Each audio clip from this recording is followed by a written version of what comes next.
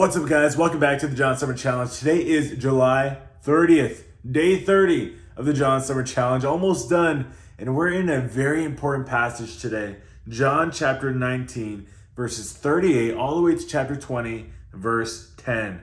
In yesterday's passage, we read of the horrific crucifixion of our Lord Jesus Christ and how all of it was according to God's plan. God was in control every step of the way. And in today's passage, we read about the most important distinction between the true God, Jesus Christ, and every other false god in this world. What's the difference? Our God, the true God, is alive. He's alive today, and that is because of the resurrection. Today, we read about the resurrection of Jesus Christ and how Christ has conquered death once and for all.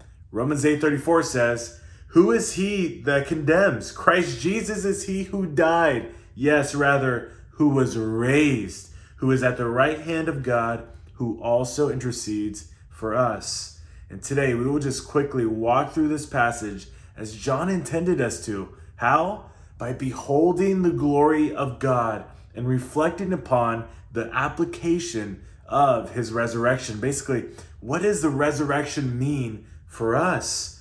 But first, let's look at how Jesus was in complete control, not only over his death, like we learned about yesterday, but also over his burial after dying. You know, some people will often make efforts to plan for how things will go after they die. They'll plan for their funeral. They'll let somebody know, this is what I want at my funeral. This is how I want my body to be taken care of. I want it to be cremated, or I want it to be buried.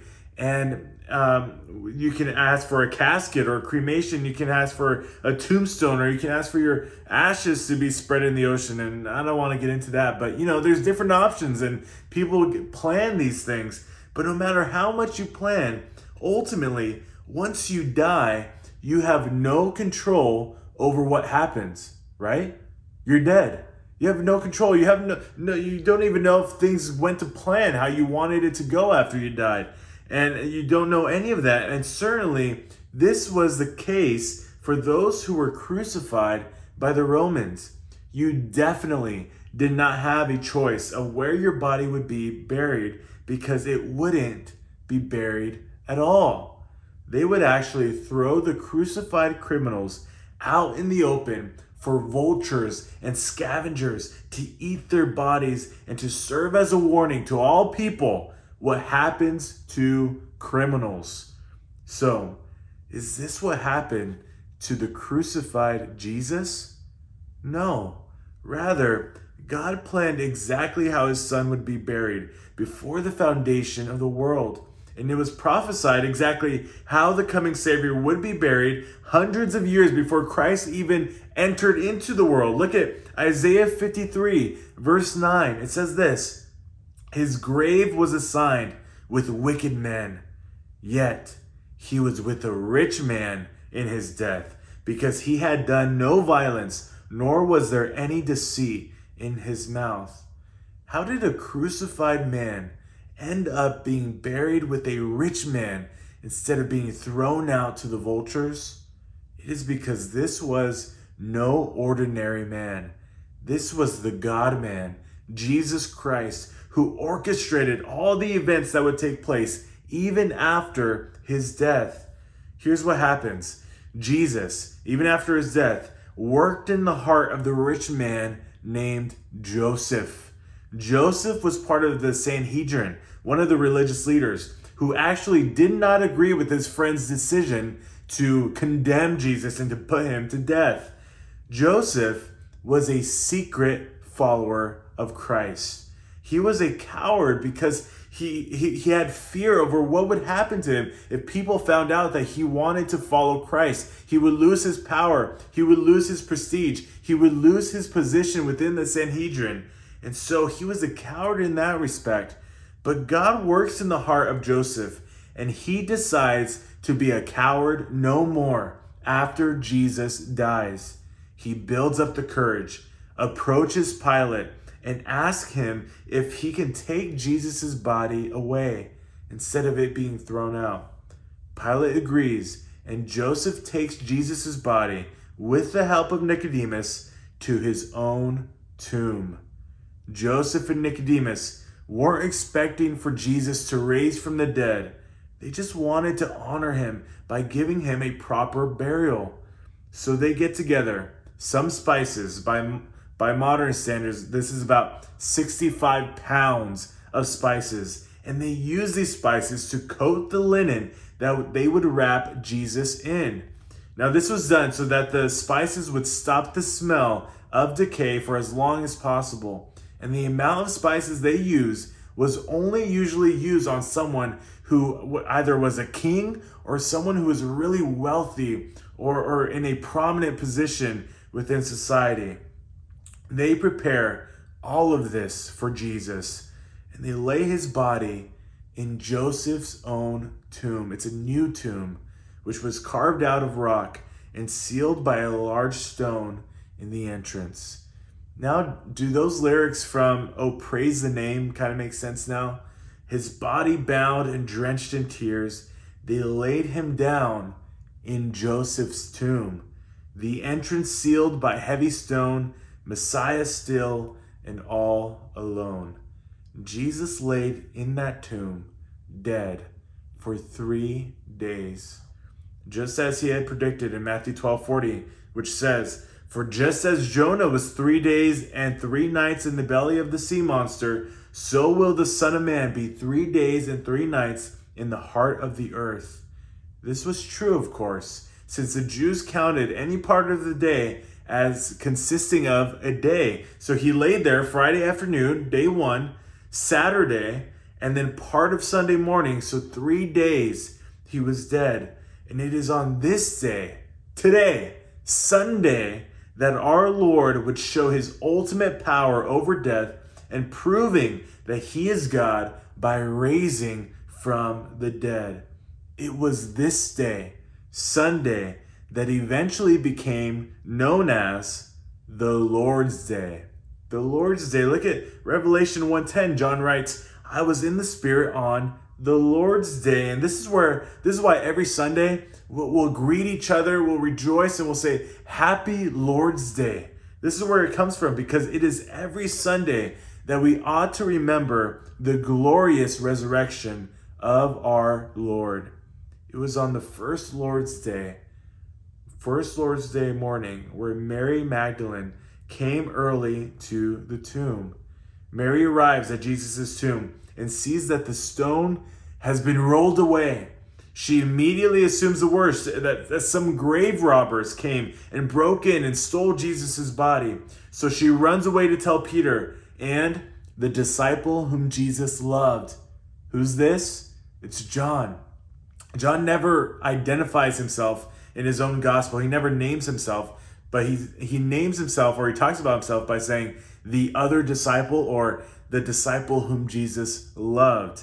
And so Peter and John then run to the tomb to see what happened. What's going on? What's Mary talking about? And I love this part. John writes about himself in John 20, verse 4. He says, "The two were running together, and the other disciple, John, ran ahead faster than Peter and came to the tomb first." It's a slight flex from John. I like that. Then they finally get there, and what do they find? An empty tomb. Jesus is gone, and they saw, in verse 6, the linen wrappings lying there, and the face cloth which had been on his head, not lying with the linen wrappings, but rolled up in a place by itself. Now, this might seem like a minor detail, but this actually disproves any attempt to claim that Jesus' body was stolen by grave robbers, like Mary thought, or that his body was stolen by the disciples, like the Jewish leaders thought or claimed. It disproves all of that. If Jesus' body was stolen by grave robbers, do you really think that the robbers would have taken their sweet time to roll up his face covering and leave it there nice and neat? No. And if the disciples had stolen Jesus' body, do you really think they would have dishonored their Lord by tearing off his grave clothes and spices and that covered his body? No, they wouldn't have done that. Of course not to both accusations. Instead, the tomb was left in a neat and orderly condition, proving that Jesus indeed was raised from the dead. Jesus' resurrection is what gives us true hope today. It's our only source of hope because it was a confirmation that the Father was pleased with Jesus' sacrifice on the cross, that his death was indeed sufficient to cover and forgive our sins. It is only because of Jesus' resurrection that you can be saved today. His sacrifice and his resurrection, that believers in Christ can be resurrected themselves. Resurrected from their dead state to their new life in Christ. And one day, resurrected again and given new glorified bodies where we will live and worship Jesus forever in heaven. Finishing the lyrics from before, it says, and then on the third, at break of dawn, the Son of Heaven rose again.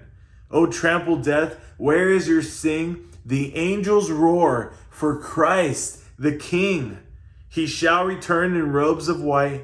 The blazing sun shall pierce the night, and I will rise among the saints, my gaze transfixed on Jesus' face. Will you praise the risen Christ on this Lord's Day?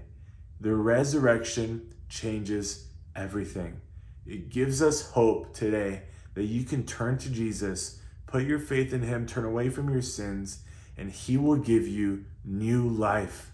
Your sins will be forgiven. And all of this is able to happen because of Christ's death on the cross. But he doesn't stay dead. He raises from the dead, defeats death, and gives us new life today if you would just give your life to him. So, would you do that? Would you praise the Lord on this Lord's Day and thank him and praise him for his glorious resurrection? Okay? That's it for today's devotional. I got 3 questions for you. Number 1, what was left in the empty tomb that proves Jesus' body wasn't stolen by grave robbers or his disciples? Number 2, why is Jesus' resurrection so important? And number 3, write down from memory John 14, verse 6. Not John 20. John 14, verse 6. That's the other verse we memorize, okay? Submit your answers to those questions and you will be done with day 30 of the John Summer Challenge. You got 1 day left tomorrow. I'll see you then.